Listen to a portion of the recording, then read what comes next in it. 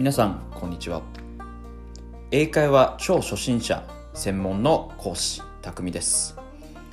このポッドキャストではもう英語で失敗したくない英会話超初心者のために遠回りしないための英語学習の落とし穴を説明していきます。こんな方におすすめです。今年こそ英語が話せるようになりたい、英語の学習方法がわからない、モチベーションが上がらない、そして海外旅行で完璧に注文や買い物ができるようになりたい、そんな方に向けたポッドキャストになっています。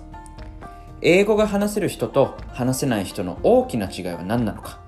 英語が話せる人の学習方法、英語が話せる人の考え方、そういったものをこのポッドキャストで提供していきます。ぜひ楽しみながら聞いてください。